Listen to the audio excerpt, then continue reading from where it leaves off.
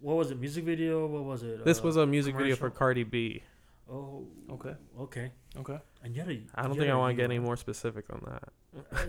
No, that's fine. That's fine. Yeah. It's not her fault. Yeah. Right, Or right. was it? Oh. Dun dun.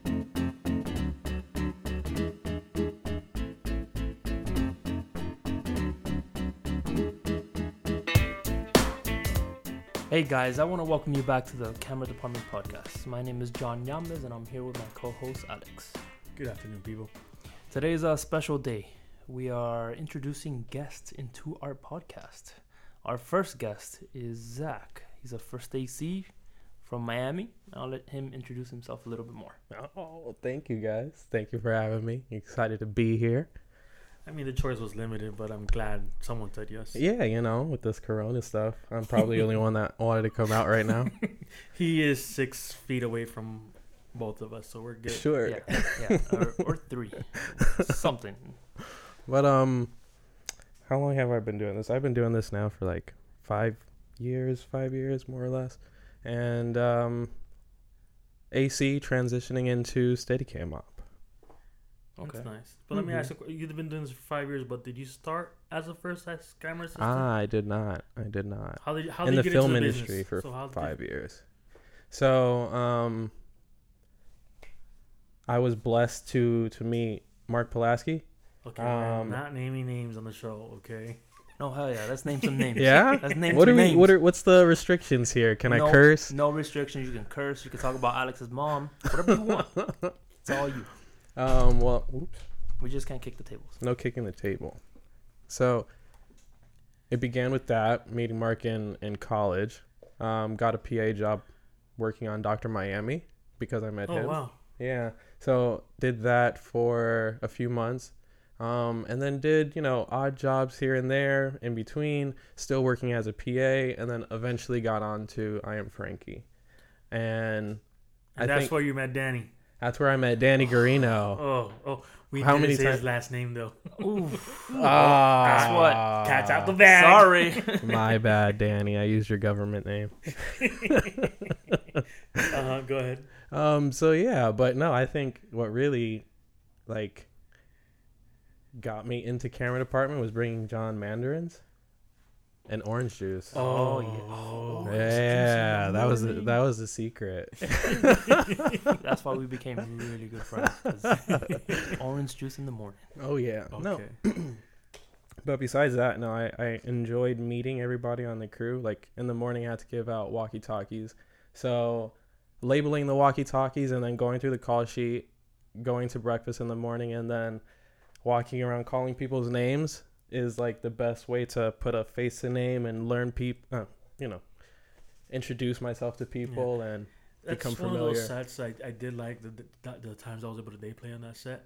And I would go to breakfast and they had the little juice bar. Mm-hmm. Those are the type of things that when you go to those bigger productions, it has them. So it was nice to know that there was a Miami-based production company filming for Nickelodeon and they actually had that. Yeah, that definitely sure. was a great production to work with. I met a lot of cool people, Zach being one of them, Danny not being one of them. But, Zach started off with myself and with Danny, because Danny was actually the second AC. The lead, The only. He was the only second AC for a Three units. three Yeah. camera shoot. I was the head AC in the production, and then we had a couple other ACs, and just knowing Zach, he you could see he wanted to be in the camera department, and I don't know how he did it, but that season he wiggled his way into the camera department because he was there as a PA, and after the first day where we saw how he was working as a second AC, not knowing what he was doing, because this is he was a PA, so he wasn't. Man, we took him under our wings, and it was Kidnapped me. Yeah, pretty much kidnapped. I think production had a problem with it. Production was so mad. Yeah, and I was, hey, we need him. We only have one second AC for 3 cameras. So we're gonna take him, and we had him definitely. all 50 or 60 days that we worked on that shoot, and I thought that was awesome. That was awesome that we Oh yeah. we able to to train someone pretty much from the ground. Seriously from the ground though. floor. Yeah. Yeah, and learned a lot. And still managed to do everything I needed to do PA wise. So they really couldn't be mad at me. True. You know? So and that was a great team to learn from. Randy is a hell of a guy. He knows his stuff, and his energy being around the crew is he's not the person to raise his voice at you. No. And that's the energy you need on set. Somewhere that kind of pushes you along, but in Randy a good way. Randy is a DP on the series, just so you guys are wondering. Yes, Correct. yes. Randy Valdez, just in case. Oh, so we are I dropping think his last last name's names. spelled with a Z, but whatever. Yeah, he's one of those DPs that you like to work with because the atmosphere is always fun. Right, And right. I think that I'm sure that helped you wanting to get into the camera department. Oh yeah. You know, Oh yeah. And Billy. and Billy Wells. Billy Wells, man. Billy Wells. That yeah. guy is. Yeah. I learned a lot from him on those shoots. Mm-hmm. And he's an outstanding person, human being.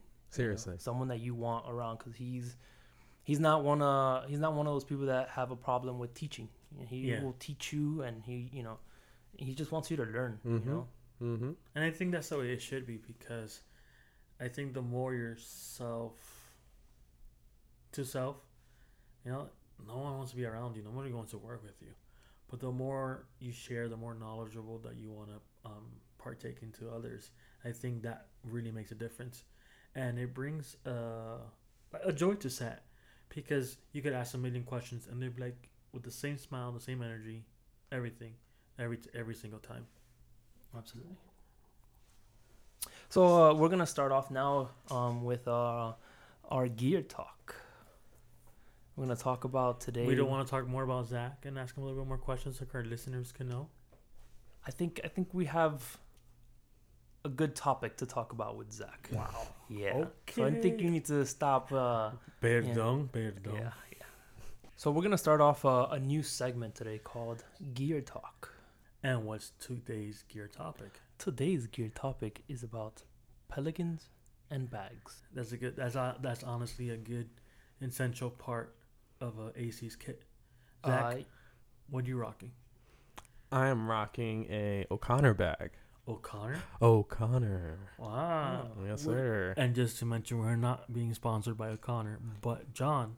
But I mean, if they want but to, if though. O'Connor wants to send us some bags to try out, Yes. we will put them through I will the ringer. happily Absolutely. put it through the works. So let me ask you, Zach, Yes. what got your attention in getting the O'Connor bag? And getting the O'Connor bag. It's made of, I think it's 100% leather. I'm not 100% sure on that. Don't quote me. Okay. Well, But we're not it's- sponsored by them, so it's all right. Okay, Say but whatever they can send us the specs. Yeah. It's a good quality bag though. At the end of the day, it's pretty large. I can fit a whole O'Connor head inside of the bag. Lots of pockets, and yeah, it's rugged, man. I need it. Okay. I myself, I like the Ari bags, to be honest. I have a large and a small. The large bag I barely don't use, but I always have it on set because that's where I keep all my little stuff. Extra tape and label maker Mm-hmm. and tennis balls if I need any extra ones. Extra chalk, markers. It's like my backup to my backup. Yeah. And then I also have my run bag, which is a small Ari bag, because Mhm. Ari makes a small, medium, and large. So I have the large one just there, and I have my small one. That's my run bag where I put everything, my go-to, batteries, slate, Pancro, and everything. Mhm. And I do have a front box too, which that's where I keep most of the essential stuff. Everything has a home on my cart, so if I'm on the run, I'm on the go. Boom. My run bag's the one that's always next to me. Right, right. John? Yeah, I actually own two sin bags. Cinebags. I own the large one and the Jimmy. And to be honest, the Jimmy's usually the bag that I take with me. That's my run bag. That's my quick little accessories that I would need. My large bag I don't use as much as I used to. I'll be honest, but it's definitely still on my cart. It has everything. Everything that I don't use every day is pretty much in there, and I love the compartments that it has. Has two separate bags. Has a bunch of compartments on the lid. So it's definitely my I need to have it whenever I travel. Whenever I if I can't take my cards or whatever it is, I always want to have that bag with me. And the quality of the bag is just it's rugged. It's a great rugged bag. Has a nice hefty shoulder strap. So it's a great bag. Mm-hmm. Yeah, because I love my Ari bags, but there's certain jobs that I do for travel jobs that I can't take them. Yeah. But I take my Cine bag, book bag. Oh, love it. Yeah. I kid you not. I've done several jobs where out of the country and even out of the state where I pack everything in there that I know are the essentials. And I've weighed the bag and weighed the bag with everything inside, and I've gotten up to like 60 pounds. Yeah, those bags with all the gear that we need. Yeah, those bags They hold, and I love all the pockets and stuff. A lot of Like little zipper. It's just one of those So great many things especially for traveling and stuff. Do you ever use Pelicans? Because I know some ACs do use Pelicans to put their mat boxes and stuff like that. But I think it's just on the job. Because look, a good example, Danny. Danny loves to use Pelicans for his kit run bag. Okay. Yeah, I've seen that, and I think Zach, you actually do that too, right? Or I used to. You used to. I used to, but the problem with that for me was mobility. If I wanted to sling, because you always have to carry another. It's not just enough to have one run bag. You kind of need that second one for batteries or whatever. Yeah. But to carry a lot of things, I'm slinging something over my shoulder or. But it depends if you have a second or not. Yeah, exactly. Okay. Yeah. I don't usually have a second. Yeah. I'm hauling a lot of things. That's a luxury in some jobs. In Miami, I feel in Miami, a second AC is definitely a luxury. Yes. You don't get them all the time. Right. And when you do, it's a blessing. And if not, they're on their phone and you don't know what to do. like Danny. Like Danny. So carrying a Pelican, it takes that whole arm to carry that one thing. Yeah. So I need something with with a strap. That I can just throw over my shoulder and go. I like that option, but also I think it depends on the job. Okay, because I've also started to do is bring my own Apple Boxes set. Because there's certain jobs where I think it's more that I need it than I want it. Because sometimes, believe it or not, there's jobs, music videos, if anything, where grip and lighting don't have enough Apple Boxes. They have like 2 or 3. Mm-hmm. And then to take one from them is kind of like, ugh. Right. And then many times when they need it, and they know you have one, they ask you. They don't just take it. Because when it's theirs, they just grab it. Yeah. And I think it's just easier for me to have my own and not have to deal with them. Or sometimes, how you leave it behind. Many times they'll pick it up for you and they bring it back to you.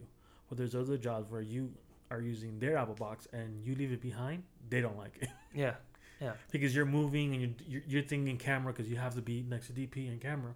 So you have 2 hands. You can't take camera and your monitor and the Apple Box. So you leave it behind. And many times they don't like that. And I get it. But it's good to have your own because you leave it behind doesn't matter. Yeah. And definitely, making the way back to the Pelicans. The Pelicans, I think, are, I love them. I have all my gear in Pelicans. Yeah. The only things that I have, like little arms and stuff like that in my bags, but Pelicans, I have on my follow focus. Mm-hmm. And there's so many different ways you can customize a Pelican to fit anything you want. Yeah. And I think it's good to mention that when we speak about Pelicans, we're talking about the actual Pelican brand. Yeah. And not imitations. No, yeah, I don't because even I've seen some ACs and other people who are coming up and I'm not trying to no, we were all there. Yeah, we all needed to get those cheap Harbor Freight Pelicans. And those are great for certain things. Yeah. But it is also taken into calculation and considerations. I remember seeing a post recently where a Pelican caught on fire and there was a red inside. And Pelican melted on the outside. But on the inside, it was perfect. That red was still in the same condition prior to the fire. Yeah, and on top of that, not only I don't think they're fireproof, I'm not sure if that's something that but they're waterproof. Yes, they're waterproof. They're waterproof. So And anytime you're on a depending- boat, especially here in Miami, when we Yes. go do a beach job or we do a boat job, dude, those are great to have because if anything ever happens, you know, as long as you can locate that bag, everything inside is gonna be great. And one thing I do love about Pelican is their warranty, because it's lifetime warranty. Because to break a Pelican, you really have to bang the crap out of it. And recently, last year, I remember I did a job in Puerto Rico, and I took a Pelican with a monitor case inside, 24-inch, I think it was. Mhm. And when we came back, we realized the Pelican was broken. So who knows what TSA did? Not TSA. Yeah, whoever. The airlines. The airlines, and called Pelican right up. Hey, look, this happened. How? No idea. Airline, and they just replaced it, no questions asked. And that's something to show that they stand by their product. Yeah. Because when I first started, like you said, we were all there, and now I go home. I kid you not, I have 40-something Pelican cases of different sizes, and I love the brand, and they're pricey. I'm not gonna say no. No, yeah. But I'd rather invest my money in something good that's gonna last and is gonna take the beating it needs to take every single day. Yeah. No, some of the Pelicans that I have here are almost 10 years old. Wow. 10 years old, and I've been, I have Pelican cases from 1200 to, 1650s, so I have, every different, and I have all my monitors and never worry ever about my monitors, Yeah, that's true. having a problem inside of a Pelican. Because even my kids, my small kids, from little wallet size Pelican cases that have the CF and the SDs, I have several of those. I love them. Yeah. Because the foam inserts inside is just so easy that you don't have to fight it. It's well protected. It's well molded, so you could literally just pop in, pop out. But you buy the cheap ones that cost you $10, $15. Could break on you. They break on you, and you then get what you pay for. the card, mind you, you paid a lot for these cards. CF, you pay a good penny for them, especially their CF2s. Yeah. So you pop one out, and then you don't notice that little by little you're bending the card. It's happened to me. I'm not gonna say who because I'm sure he's listening. Danny? No. Oh, no, Danny. The owner of this Alexa Mini. You take out the cards, and little by little, you just take them out, and it breaks. Yeah. Luckily production covered it, but still. But it's things like that. You see, something that's so cheap from a Pelican brand that costs $20. They didn't want to spend $20. They spent $10 on the case, and it's like bang. You just had to pay a $500 card because you wanted to be cheap. You want to? Yeah. So that's why I think it's good. It's a good reminder and a good essential to don't be cheap. Yeah. Invest in good gear, and that's why we bring up the whole bags of Pelican because it's part of an AC's essential kit. Zach has O'Connor's. You have Cinebags. I have Ari. At the end of the day, it's going to do the job it needs to do, and that's for you to carry your stuff around. What type of things besides an O'Connor head do you carry in your kit? Specialty. What else do I carry in there? Like you said, tape. The things I don't use all the time, markers, extra expendables. Oh man, I haven't had a job in so long. I forgot what's in my kit. In all fairness, that is right because we're used to seeing our kit at least 3-4 times a week, but now this is kind of a tough time to start this podcast because none of us are working. So it's like I don't think any of us remember how to be on set. We're all gonna have to relearn everything. So man. Yeah. So definitely, I think that is one of the essential things that you should consider if you're joining the camera department as an AC, is to build your kit.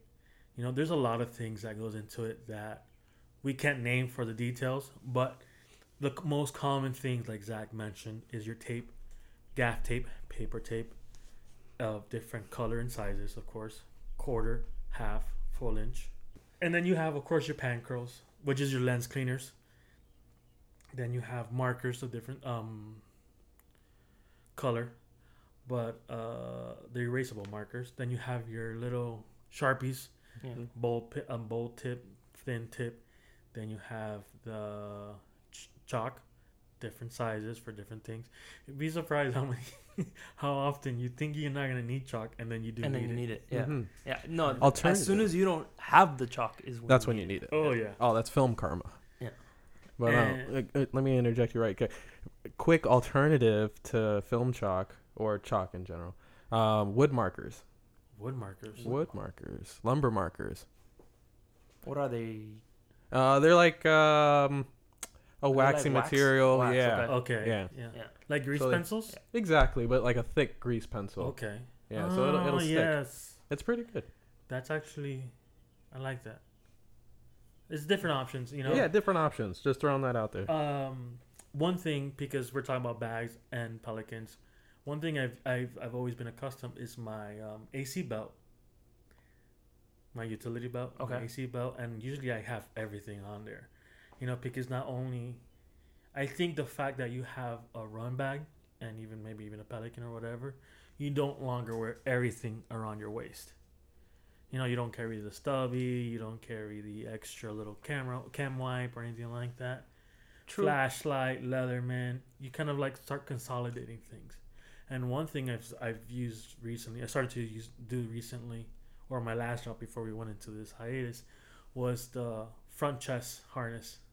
I was actually gonna mention that. I used to rock the belt pack that I had a pouch for a red battery, one for my phone, one for my Leatherman, one for my Flashlight, another little pouch from your Film air Tools, can, a water bottle. I mean, I had it all around and I was like, man, it was starting to get heavy. drags. It was starting to get heavy. I was like, and at one point I also had And I had a bunch of rolls of tape and my walkie. Oh, So I started not using the belt. I was like, my belt had been sitting there for like a year because I was like, I'm not doing this anymore. And then I bought the chest harness. And to be honest, man, I've consolidated as much as I can. I have my Leatherman, a stubby, my walkie, and markers, and a couple pens, and a couple marking pens, and that's it. And to be honest, everyone, since I've been wearing it, the last 6 months, everyone's like, man, you look like you're like a SWAT member and all this. I'm just like, okay, guys, yeah, I get the joke. It's funny, but dude, it really makes your job a lot easier. Just like the bags and the Pelicans, they help your job, like, so you're not lugging a bunch of things around. It's efficient. It's true, because when I first started in the business, I went to Home Depot to get my utility belt. I bought a carpenter's belt, and I started I even had a hammer and everything on set. You could laugh, but I didn't know. These are the things I didn't know. And I still have the picture to this day. I look at it, I'm like, wow. I had a hammer. I had my... was it pink? No. It wasn't a pink hammer? Not the one your mom gave me. It was a different one. I got it. I had my hammer. I had my Phillips, my flathead, my flashlight, my tape measure. I had everything I needed, but I had the wrong belt, because I looked like a carpenter. Yeah. And I even had knee pads, because on that day we were working on rocks. So many times I had to go change a lens or something. I had to knee down on the rocks, and after a while, like, this is hurting. So I got knee pads. And it's funny you're talking about the front chest harness, because I would laugh at one of our friends, Adam Garcia from LA. Okay. Yeah. Oh, yeah. Yeah. I don't give him the credit for being the first one to wear one of those. No, but yes, you're right. He is one of the first people that I ever saw wear it. But Adam. Even Cody. Cody wears it a lot. Cody. I think he was the first person I saw. Cody. Yeah, Cody. Okay. Cody loves it. Yeah, the first person that I saw, I was on a job in Las Vegas, and we hired a second AC out there, and he had it. And I was like, bro. Well, like, seriously, you're being extra. For me, Adam was being extra, because Adam had Sharpies on the back of his harness. Yeah. And then he had all the front harness and everything. And I'm like, dude, you're carrying way too much. Because usually what I'm accustomed to now, after so many years of wearing the belt, I will start the day, with my belt on, like everything, my tape, my your hammer, my my laser and everything, and then around lunch I'll take it off, and you realize, wow, yeah, it's a lot. I could do my job faster without it. I'm just trying to get the show off the kit rental, So honestly, I would just stop, like you said. I'll take my belt to set, but I just wouldn't wear it. I'll leave it on the cart. And I saw you wearing on it. I remember you were doing a merge job, and I was just laughing at you. Yeah, I bet you were. Like I usually am, anyways. But then Danny came back. Oh, Danny started wearing them too. Danny started wearing them too, and I did a job in Universal, and all the ACs and all the PAs had him, and I'm like, dude, like what? I don't get what's. And they've been around. They've been around for a while. It's not like it's something new. Like we didn't discover this. An AC didn't create this for us. Like this was, No. So I was finally able to get my hands on, with Danny. He had one, and I'm like, wait, your stubby's there, and your Leatherman's there, and your flat. And I was like, you know what? I ordered one. It was like $80. And I remember we were filming near Miami Lakes, and for lunch I left set. I didn't want to eat whatever they were eating, and I went to go eat at one of my favorite places, Bole's. And I'm there walking with the chest harness, and I have my radio on and everything. And the lady goes to me in the counter, "Thank you for your service." That's awesome. I'm like, "Thank you for my." Does she know I do film? Like, I don't get it. She was thanking you for the quarantine, all the movies she was gonna watch that you worked on. That's what she was doing. I didn't get it because she gave me a big discount, and I was like, maybe it's my looks. I don't know why, because you know. Yeah. And then I had a sexy beard back then too, not what I have now. Anyway, so I was walking out, and I was like, Dude, got so it. You pretended to be a cop. I didn't pretend to be nothing. We have it recorded already. She gave it to me, and I was like, what? And I think I got it. I was like, she probably thinks I was SWAT or detective or something, because it's what you look like when, black hat, chest harness, and you have everything, Earpiece. radio, everything. And I was like, wow, you know what? Chest harness 1, utility belt 0. Yeah. No. So I think it's another great new thing to try on, and it's very useful and handful just to have.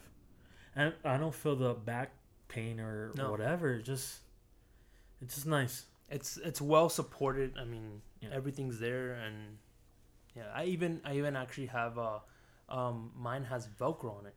So what I've done is I put my filter tags. My filter tags. Yeah, it's true. Put my filter tags there, so they're easy, and I don't have to go back to the cart. That's true. So I always have them there. I know what filters I have, so I put them on there. At the beginning of the day.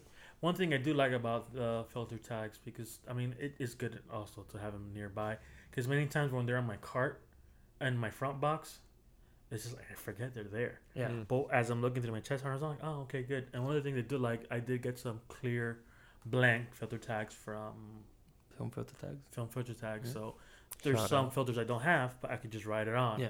And it's very helpful. You know that they also create custom ones, right? So if you need them.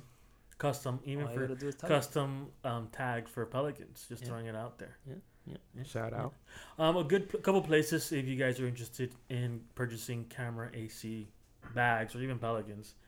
If you Google Pelicans, you'll find a whole bunch, to be honest with you. But my favorite place to buy Pelicans is honestly B&H.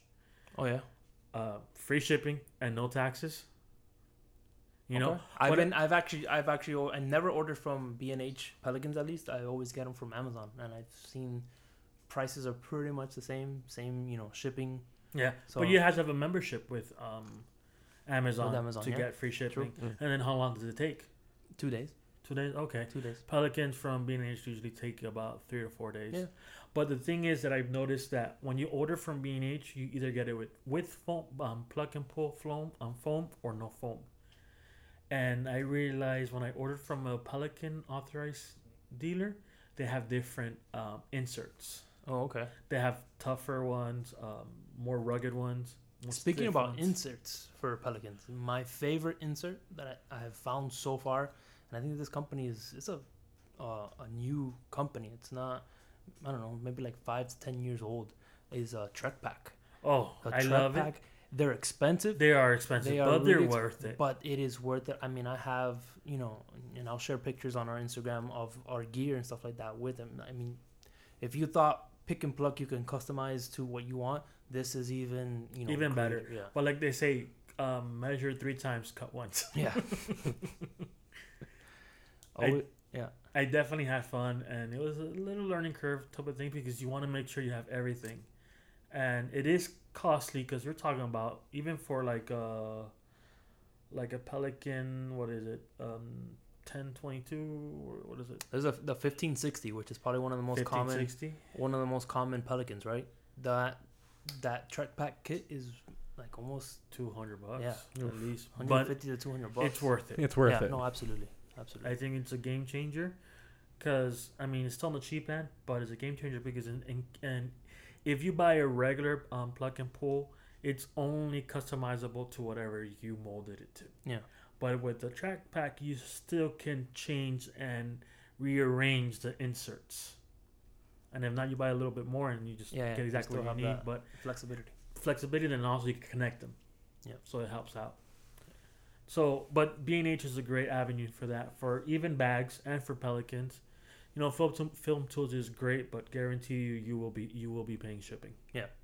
Yeah, and I think they usually have like $50. After $50 is free shipping, but yeah, and they're at least from us, they're far. So yeah, B&H, we can get it in 2 days if we have to.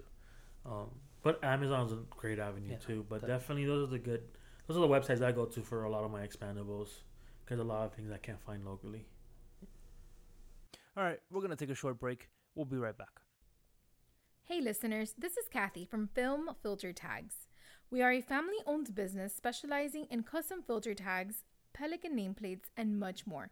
Take a look at our website, filmfiltertags.com, and customize your tags today. If you don't see something you need, just reach out and we will help you. For a limited time only, we're offering a 10% off for the Camera Department podcast listeners. Simply use code TCDP10 at checkout. So moving on, so the next topic that we get to speak about is actually one that's very important to us. It's actually safety on set. Safety on set, definitely a topic that we feel it was a necessity to speak on. Many times we forget, and producers think that we're superhumans. Yeah. You know, and they forget, they think that just because we're on the job that we're gonna say yes. You know, you have to realize at the end of the day, your life matters too. Absolutely. And you can't say no. So we decided to pretty much dedicate this podcast to safety on set, but in remembrance of Sarah Jones. Sarah Jones is a second AC that was based out of Georgia, who unfortunately lost her life through negligence of the production that they were shooting one day on their project, and things weren't done correctly, and unfortunately she lost her life. So that's why we are dedicating this episode to her. Here's a little bit of audio from the story, a news clip we found online that could give you a little bit more details of what happened. So take a listen. And all new tonight on WJCL News, we have a disturbing update in the disaster on the movie set. The train that struck and killed 27-year-old camera assistant Sarah Jones has released surveillance video from the time of the crash. ABC's Chris Connell spoke to an eyewitness and filed this story. 27-year-old Sarah Jones was doing her job, part of the Midnight Rider crew. Based on the memoir by Greg Allman of the Allman Brothers. Moments after filming began, a dream sequence on the trestle bridge turned into a nightmare. I just kept saying over and over, Lord help us, God help us. Instructed to place their equipment and a metal bed on these railroad tracks, only to see a train coming towards them at 57 miles per hour. I think we need an ambulance. Well, someone got hit by a train. Startling new evidence, just released dramatic video, taken by a camera mounted inside CSX Q12519. It shows the Midnight Rider crew racing off the bridge as the train rapidly approaches the bed that's been left behind on one of the rails. I saw the light of that train. It was like the train was right there. So you had seconds to figure out what you were gonna do. Look again and listen as the dramatic scene unfolds. 26 seconds before impact, the engineer starts to blare the horn continuously. 3 seconds before impact, it's too late to get the bed off the tracks. On impact, the bed becomes a deadly weapon. Sarah was the first person I saw. She was lying on the side of the tracks dead. didn't know it was her. The Wayne County DA has charged Randall Miller and 3 other members of the Midnight Rider team with involuntary manslaughter. They've each pleaded not guilty. A statement from the lawyer of Randall Miller and his wife, producer Jody Savin, says they believed they had permission to be on the tracks from Rayonier and CSX. They had no reason to believe that anyone would be placed in danger. They will live with the sorrow of Sarah's death for the rest of their lives. And pretty much what you just heard is a little bit clip snip of a news story that came out. She lost her life because we're all passionate about what we do, and we've all heard it. Whatever it takes, get the shot. Yeah. You know, and that's something that we live by and we honor it because, you know, if something when there's a hard focus, you know, we're at a T12, T15, and even the T1s, and you nail it. You know, you there's a sense of like pride, and you're like, well, yeah, you know. But in Sarah's case, it's to my understanding that we're filming on a train track, and there was a train traveling, like you heard it, almost 60 miles an hour, and they were trying to clear the bed on the track. And like anyone, I put myself in that predicament where I'm like, what's the first thing I grab? Lenses and camera. Yeah. I mean, that's the only thing I think we would think about is to, you know, just grab our stuff and go. But sometimes our stuff is heavy, and there's a lot of it. You know, for us to have to think about those little things, like I mean, I can't imagine what she was going through when, especially her. She's a second AC, so that's primarily her job. You know, the first AC could have been somewhere else. So that to us is very dear to our hearts because, you know, I'm sure Alex has and I have. We've been in situations where, yeah, we made the decision to do, you know, to get the shot, and we took the risk. Yeah, we took a risk, and something could have happened to us. You know, even though we're still here today, but something could have happened. You know, and that's why we have Zach here today with us, because, you know, Zach recently, I believe it was, you know, sometime last year or the year before, he went through, you know, an experience where he himself could have said no, but he had no idea what could have happened. I want you guys to hear his story and understand where he was coming from. That way you guys can make, you know, smarter, wiser decisions. And it gets, at the end of the day, it's okay to say no. Yeah. Because one paycheck is not worth your life. It's not. You know, and so often we do these. Yes, we love what we do, no doubt. But we also love the fact we get paid because we need money to pay for our stuff. And so often, more often than not, we say yes to certain jobs with certain restrictions. You know, no second, no this, no that. Knowing that we'll do it, but knowing that we're going to be restricted and limited. And in this circumstance with Zach, you know, I don't know the full story, but I could only imagine the position you were put in because of a DP, director, or producer, whatever. No, this is a shot we're getting, and you need to get it. That's what we hired you for. Yep. If not, go home. Yeah, and it's tough, especially when you're starting off in the industry. Yeah, you know, you wanna be the superstar. You wanna. That was one advice that a friend of mine, you know, gave me, a DP that I work with now, Randy. That was the first thing he told me. You know, just be the superstar. You know, be the superhero. You know, save the day. You know, that's all you have to do. You know, that one time you save the day, everyone's always gonna remember you. So that's what we always try to do as ACs is, you know, save the day. And, you know, so I'm gonna pass it along to Zach, and, you know, I give us give us as much details as you feel comfortable saying. Say right. Whoever's name you want. Okay. That's how we're doing it here. No. So honestly, I've had a change of heart about that situation because I was really upset when it first happened.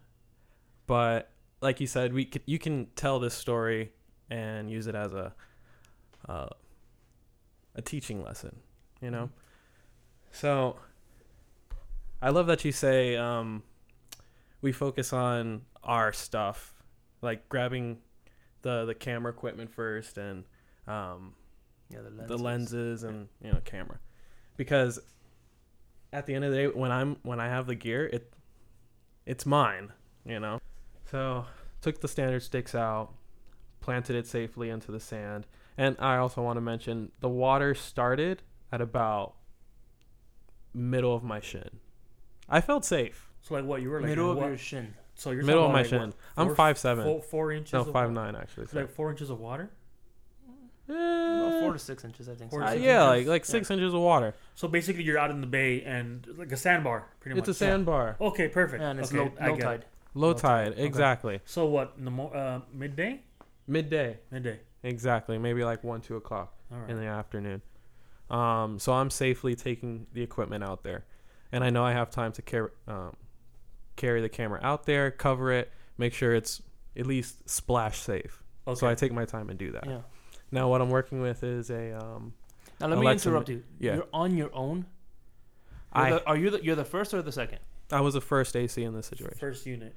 First First unit, unit first. first AC. Do you have a A second? camera with you? first. Cody. I do have a second, Okay. right? Now my second though, we weren't told by production we were going to be going onto the beach, right? So nobody was prepared to jump into the water. Cody wasn't ready to go into the water, and I also wanted to make sure that I had dry hands inside of the boat in case, you know. Yeah, you have to change lens or whatever. Right, Yeah, exactly. And were you gonna pull focus behind the DP or on the boat? No, I was going to the boat to pull focus. Wow. So how far were you from the camera? Probably about like 30 feet. Okay. Okay, but you were on the boat, and that's where you're gonna pull focus Yeah. from. And I'm guessing the shot was behind the DP. You were behind the DP no matter what. Right. However, where the camera was, I was going to be in frame. I wasn't going to be in frame. I could see all the action from behind. Okay, perfect. The deep from where And he would where was be. second unit and DP? So where was production all of this? Because it's my how you're painting the picture. You and your second with the boat, and there's a driver, of course, because I don't think you could drive a boat. right. Where's everybody else? So on the first boat with myself and my second AC, we had the director, DP. I believe we had the PM with us. And the creative director. Wow. Yeah. So What were our you- boat was packed. What was it? Music video? What was it? This was a music video for commercial? Cardi B. Oh, Okay. Okay. Okay. And yet I don't think I want to get any more specific on that. No, that's fine. It's fine. Yeah. It's not her fault. Yeah. Right. Or was it? Oh. Dun dun dun. Okay, so you put the camera, you build it out, you cover it for splash proof, you said, and then you're about 6 inches of water, which is not that much. Right. But So it's also low tide. exactly. So- So it's low tide. Uh-huh. And I'm mindful, yes, the tide is going to change. But I'm like, we're gonna get this shot off in time. Yeah. You Yeah, know? you're trying to make it happen. Yeah, exactly. And I always have this I guess trustworthiness about production that they're gonna try and get it off as fast as possible. Yeah. I think we all do. I used to have that too. To You be honest, know? I'm not trying to, but I used to have that too. And you didn't have any nautical lead or anything like that? Safety? No, Water safety nothing. guide? Nothing? Nothing. Not Okay. even. And I don't think we had enough grips either for somebody to be out there and help me with this camera. The camera that was Alexa Mini with a Optimo 20 to 290, 24 to 290. 24 to 12 290. inch. Yes, thank you. Which is a massive lens. Yeah. Yeah. You know. That plus the O'Connor head. You know, everything locked inside of a bag. That's not moving unless you're He-Man. Yeah. You know, locked into the sand at this point. So, it's me and the DP setting up the shot. He looks at it. He's okay with it. He goes back into the pontoon boat, gets a ride to go to B unit, who is on another pontoon boat, but they have a crane on their boat. Oh, wow. Okay. Nice. The idea of their shot was going to be fly in over my camera and swoop into Cardi B while she's like twerking on this pole in the middle of the sandbar. Production had money because if you have a crane on Yeah. a boat, On a boat, There's money. Multiple bolts. yeah, multiple. There's boats. multiple Yeah. bolts. you know? And so to get around, they also had jet skis to transport people. Okay. So, there's a little bit of money there. But the first red flag is the fact you don't have any nautical leads. Or a grip in the water with me. Yeah. I'm talking about that was the first flag, because when anything you ever have water, in regards to water, especially out into the open water, you need to have nautical leads. Mm-hmm. Yeah. So all this is happening. Take us closer to the cheese. To the cheese, yeah, we're getting to the meat of the sandwich here. So he goes over to see B unit, and I guess he doesn't like their shot where they're placed at first in the water. So he's like, okay, I want you guys closer to Zach. Take your boat closer to Zach. Oh boy. Mind you, I'm already in the water. I'm safe. I'm looking at the shot, just waiting for him to come back, because I'm not going to leave this camera in the water by itself. Yeah. Okay. I can't go back to the boat, and it's not a one-man job to take it back. Anyway. And question, why were you going to put focus on the boat? Because that unit, the fizz I was having, I wasn't going to put that in the water. Okay. I didn't want to take the risk splashing, up into my chest or anything. And my monitor, which I wear on my chest, so that all that equipment into the water, no good. Okay. So second unit is moving closer towards you. Second unit is moving closer towards me, and I can see the boat moving towards me. And at first, where they first land is a safe distance away from me. I want to say maybe like 60 feet away from me. Okay. Decent. I could yell to them. I could communicate with them, and I didn't feel like they were too close. Yeah. So at this point, everything is pretty normal, except for not having a safety person. Extra grips. It's normal to put the camera in the water. On a music video is normal, because you're always gonna be shorthanded. Yeah. Right. And I also want to mention, like, at the beginning of music videos, it's slow pace. Well, some music videos, like, nothing happens really until talent is there. Then everything pops off. Yeah. Like, Yeah. it's just go. And I guess they show up 10 hours late. Yeah, talent is usually 10 hours late. So exactly. Yeah. Right? So I'm sitting out in the water waiting for things to take off, and then finally they do, and the DP's still not ready yet. But he wants B unit still closer to me. So now there's a rush for B unit to get closer to me.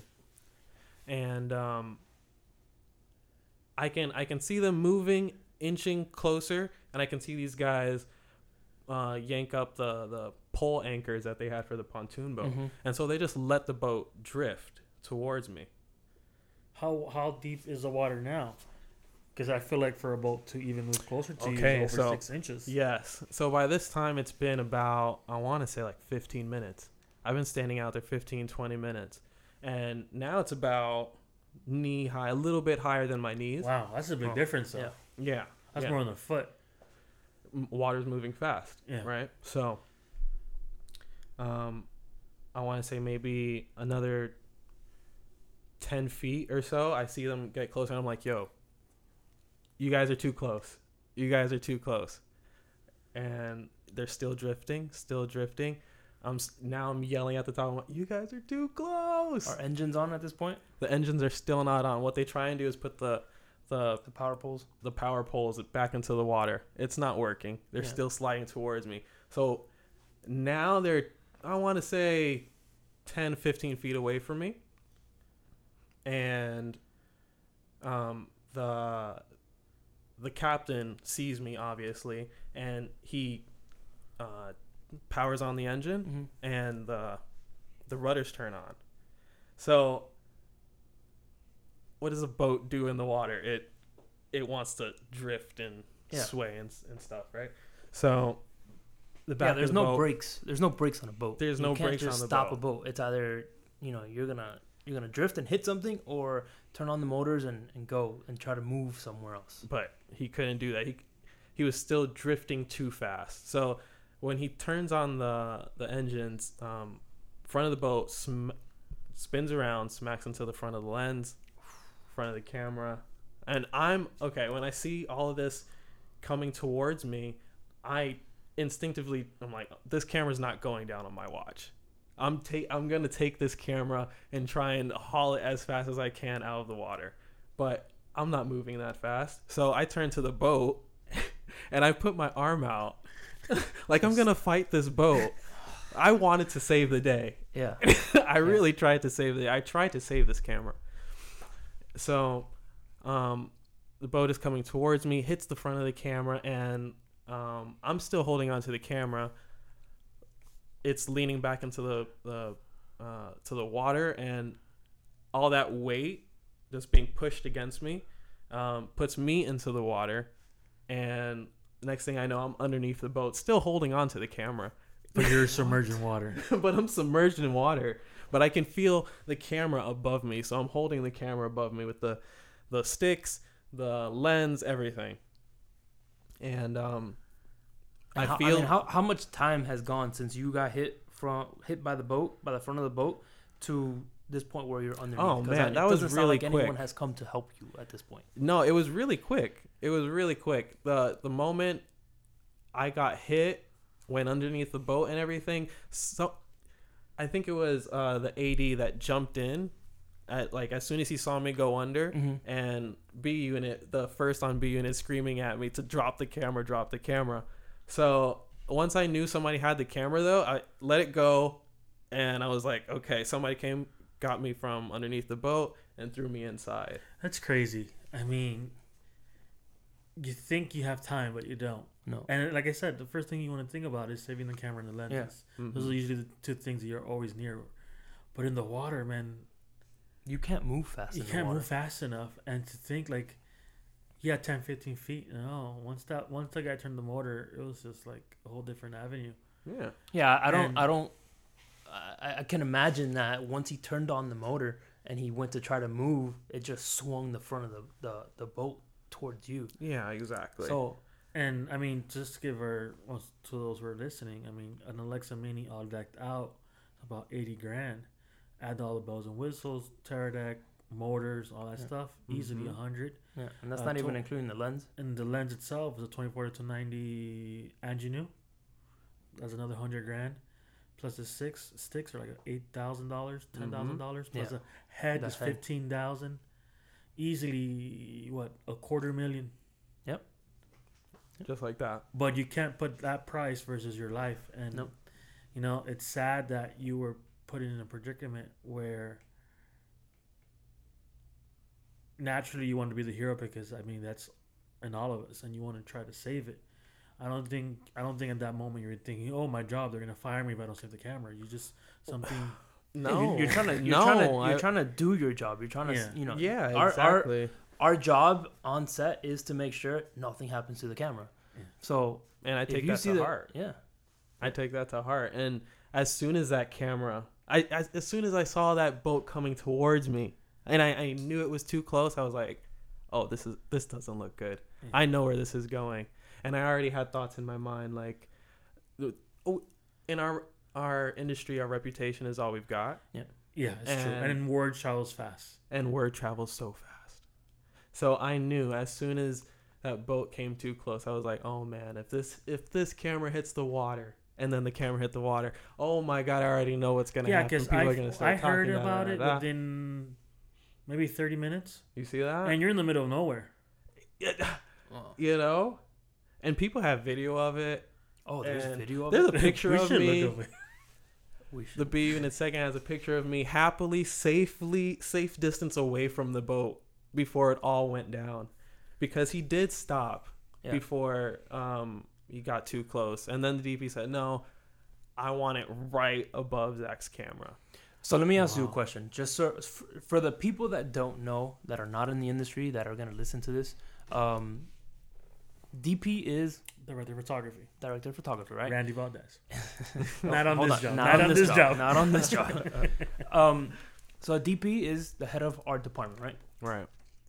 Where is the DP in all this?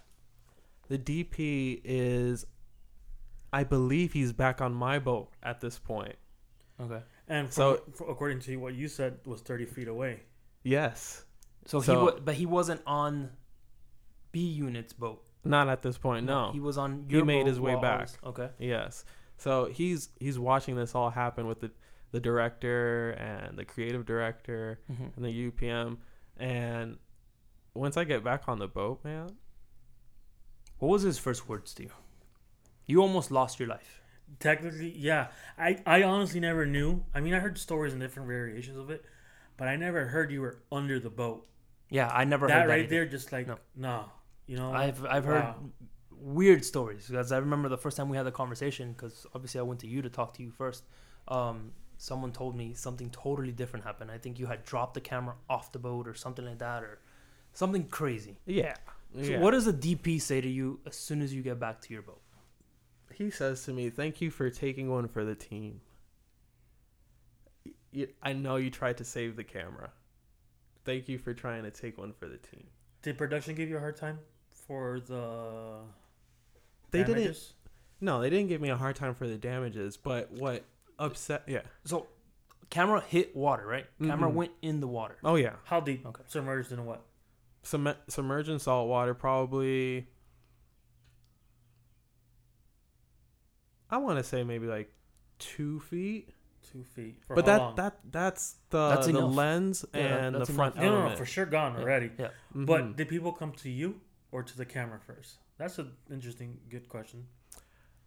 The AD came to me first, but I don't blame them for trying to save the camera either. Did they try to save the camera first, knowing and they first saw you and like, No. he's okay? No. Because the first on B unit is actually a good friend of mine, so he's of course concerned for my safety. Same, B unit, they were all concerned for my safety. They weren't worried about the camera. Okay. Of course, the camera is a concern, but once they saw me go under the water, I think everybody snapped into reality. Yeah. Yeah, 2 feet, 2 feet.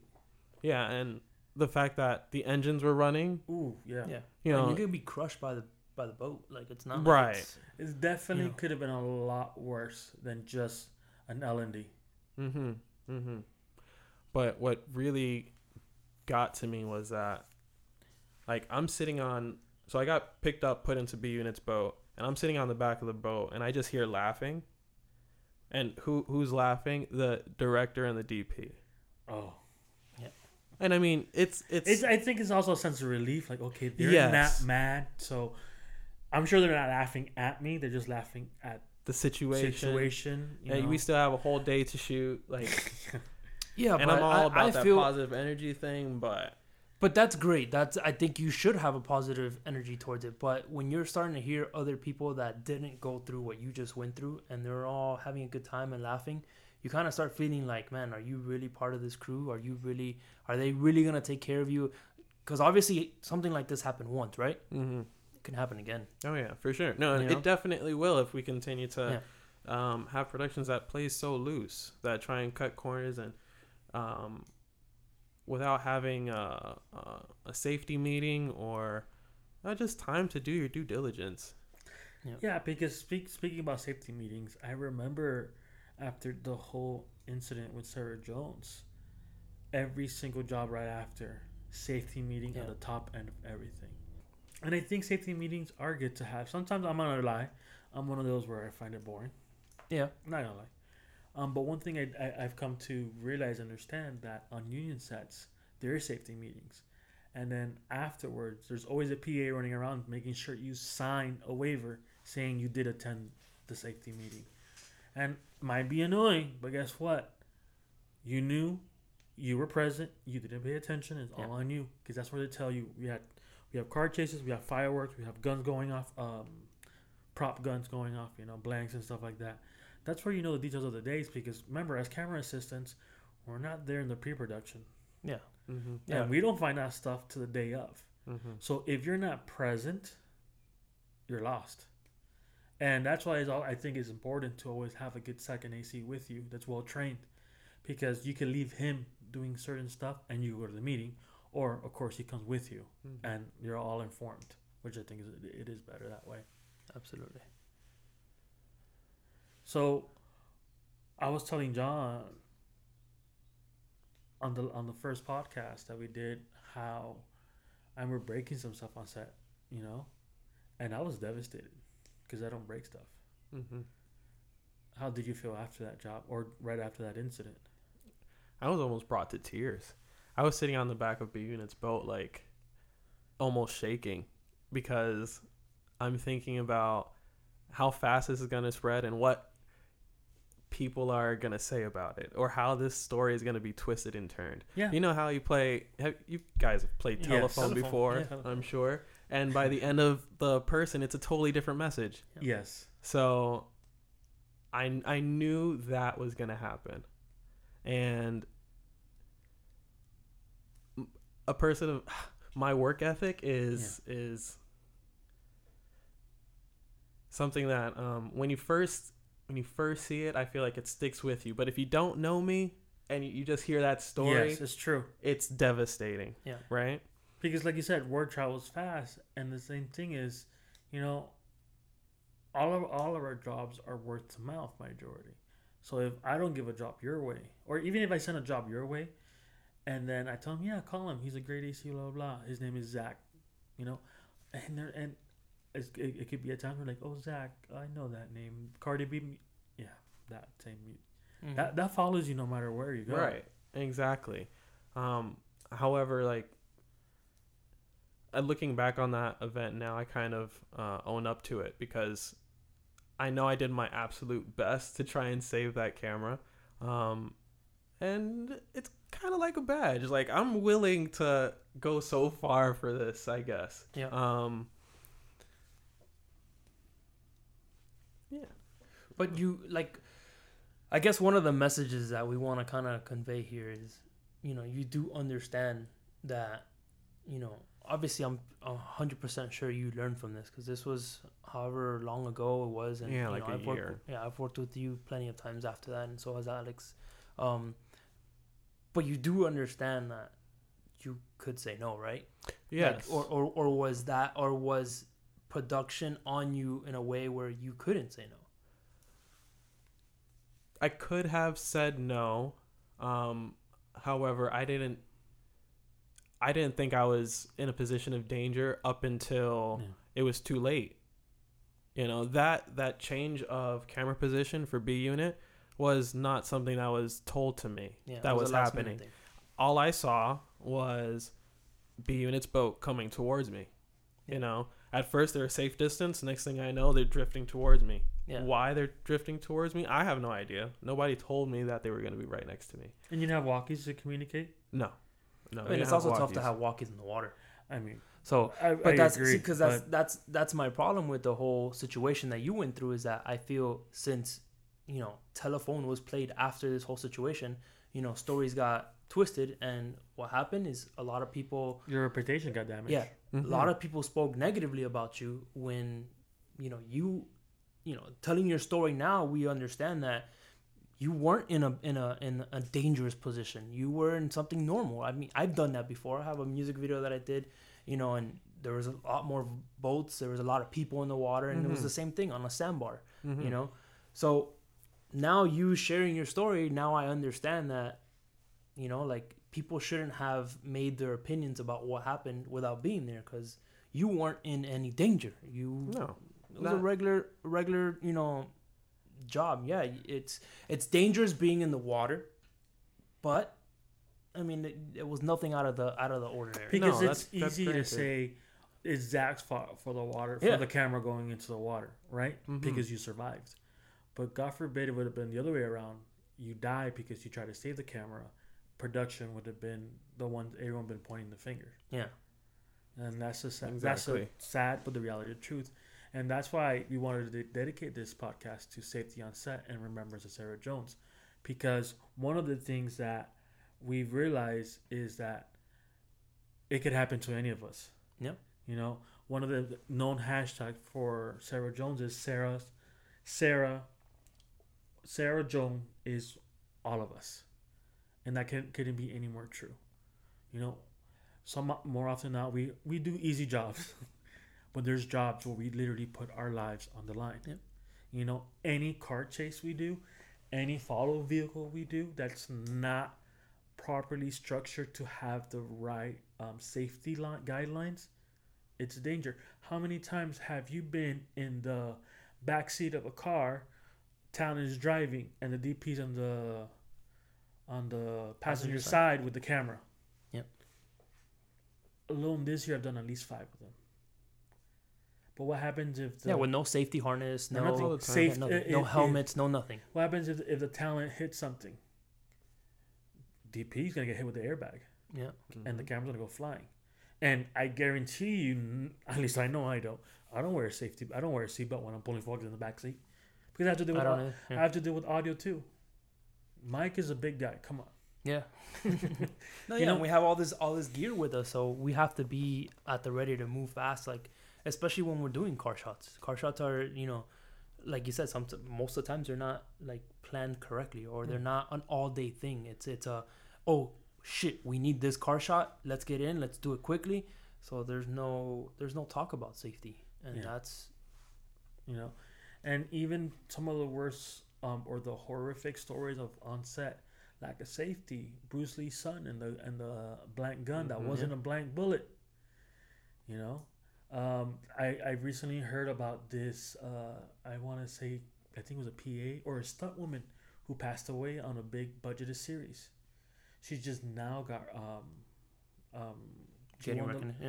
she won the lawsuit, but it took how many years? 2-3 years. Yeah, it's just not worth it. It doesn't matter if it's a low budget feature or a Cardi B music video. No, yeah, this happens in all levels. In all levels of budget production. I mean, I've heard of the same thing. An accident on a stunt, in a big movie, in a big, what was it? It was Transformers, I believe it was the movie. Some big accident happened. It happens. It's not like because we're doing lower budget stuff that we're not at risk. We're not. Everyone's at risk. It's just those safety precautions, that production.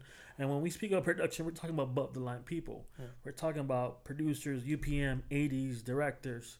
I think DP's under, right? Yeah, DP's under. Yeah, but those people who are in charge of the on-set daily action, who give the green light to yes and no, I think those are the people who have to take more into account that, at any one moment, safety could turn. A good example, I remember, I think all 3 of us were on that job that we did on the Toyota job, the commercial job, that we were on the process trailer. On the process trailer. Yeah. Mm-hmm. And if you remember correctly, I didn't like it because he was screaming at me, but I give him all the reason. When I jump off the process trailer to switch batteries on my camera because it was dying, I'm like, dude, why are you screaming at me, the AD? And at the end of the day, I was like, you know what? No, you're 100% right. Mm-hmm. Because I was trying to be the hero and not have my camera shut down during the take. So I jumped off the process trailer. I unhooked myself, jumped off to the back side of it, and he's just going at me. And I was like, bro, why are you screaming at me? But then at the end, I've come to a realization, you know what? No, you're trying to look out for my well-being. Yeah. And it's not because you were the AD and you're trying to keep a nice, clean track record. No, because you showed an earnestly value for my life. And I appreciated that. Because, again, I got to remember, it's a shot that we could lose. Or guess what? We could do it again. Yeah. You can't put a price on your life for a shot. Definitely can't. Moving forward, that's why, like I said, this is dedicated to safety on set. And one of the things that I've came to discover during the process of looking up and researching Sarah Jones, because this made waves. Oh yeah. Made big waves. It's still making waves in the industry. There's a whole she has her own webpage and everything, but there's a whole charity in her honor. And if you go to her website, it's there, and it's something we don't forget because it's a former celebration that it's sad that we had to lose her for all this to come into awareness. Yeah. Her Instagram account, which is Slate for Sarah, is still active, and many, if not all, people in the film industry still, to this day, from when she passed away in 2014, every year there's a Slate for Sarah day. Slate for Sarah. So that's why when you are on set and you see on the slates, it's all pretty much engraved because of her honor. Slate for Sarah, Recipe Sarah Jones, Safety for Sarah, SOS, or Sarah Jones is one of us. is all of us, so that we don't forget. Because I remember recently a UPM was like, why do we still have our name on the slate? And I was bothered. It was like, because I guess you just don't know, and it's like an honor badge now. It is. Because you don't take your job lightly. Because again, Sarah Jones is all of us, because we could too be on that train track. We too can be under that boat. Yep. And it could have been a turn for the worse. So it's important for us to learn and know safety precautions on set. And if we're ever put in a situation where our job is at risk at being lost because we don't want to do a certain shot, they've actually created a hotline for this. If you go to your app store, which is either Apple or Google Play or whatever, there's a safety app, and it's called ICG Safety.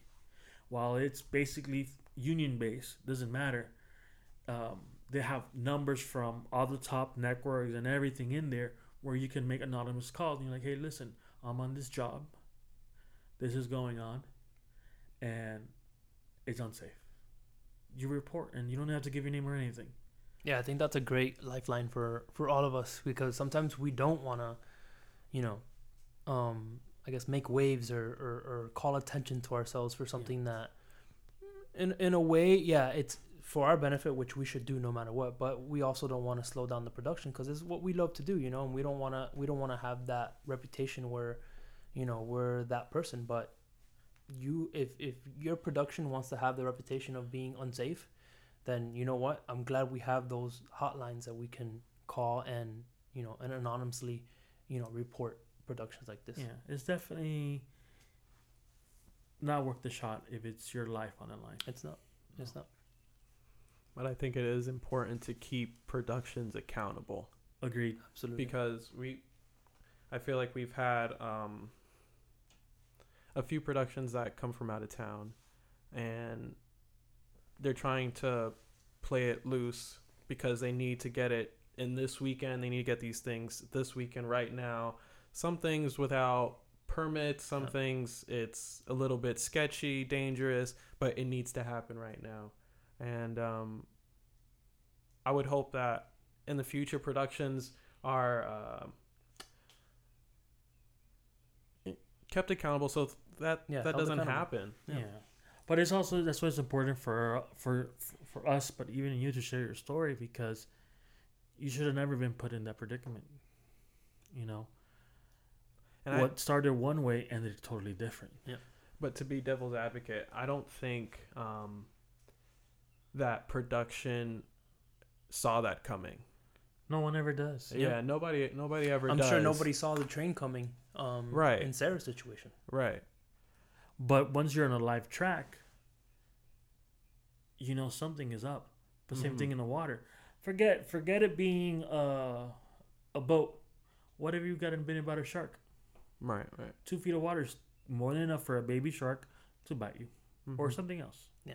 Or, there's a lot of situations that could happen, especially out in the water. The train, you're dealing with one thing that, it's still not safe. But in the water, I feel it's, we deal with a lot more dangerous stuff being out in the water, because you don't know what's underneath, and you don't know, what's to come. Because you even said they had jet skis around. Yeah. Right. What happens if somebody's driving a jet ski? They get lose careless control. and lose control. Yeah. And it's a music video, so they are kind of being loose. Yeah.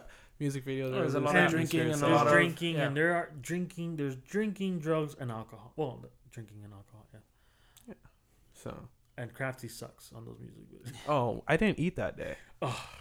So we'll talk about. You have to invite me back for the Crafty session. Crafty session. Yeah, that's for the Crafty podcast. That's Alex's favorite topic. Yeah, pretty much. But yeah, man. So production, keeping them accountable will keep them from misusing us, and because like I said, I didn't eat that day. Just got hit by a boat. Was there an on-set medic? Yeah, you see, if you have to think about it, there's nobody came to see me. Yeah. Nobody came to see me. If that's what you're asking, so that's no. Nobody asked me if I was okay either. You know, I think that's one of the things that production tries to cut corners, because it's like, I've been on 10 productions in the last 2 months or whatever, and we haven't had anything. Let's not pay a safety person on set. Yeah. And it sucks that when you do need it, They're not there. You know, I think that's something that production should. I mean, I kid you not. If you think you do less, if you think I do less, they do less than I do. But I'd rather have them on set, on standby, than need them and not have them. No, for sure. John, as we come to the closing, any closing remarks you want to share with our listeners? Definitely want to just remind our listeners, especially if you're, green in our industry, just make sure you know your rights and make sure you know, you can always say no. And I get it. We're all gonna be put in situations where we're gonna want to be the hero, but sometimes being alive is better than being a hero. Yeah, and closing hashtag, rest in peace, Sarah Jones. You're fallen but not forgotten. Well, guys, I think that's it for us. Thank you for listening to the Camera Department Podcast. Make sure you like and subscribe. If you want to continue the conversation, head over to our Instagram at the Camera Department Podcast. If you'd like to be part of our podcast, please make sure to send us an email to info@thecameradepartmentpodcast.com or send us a message on our Instagram. Take care.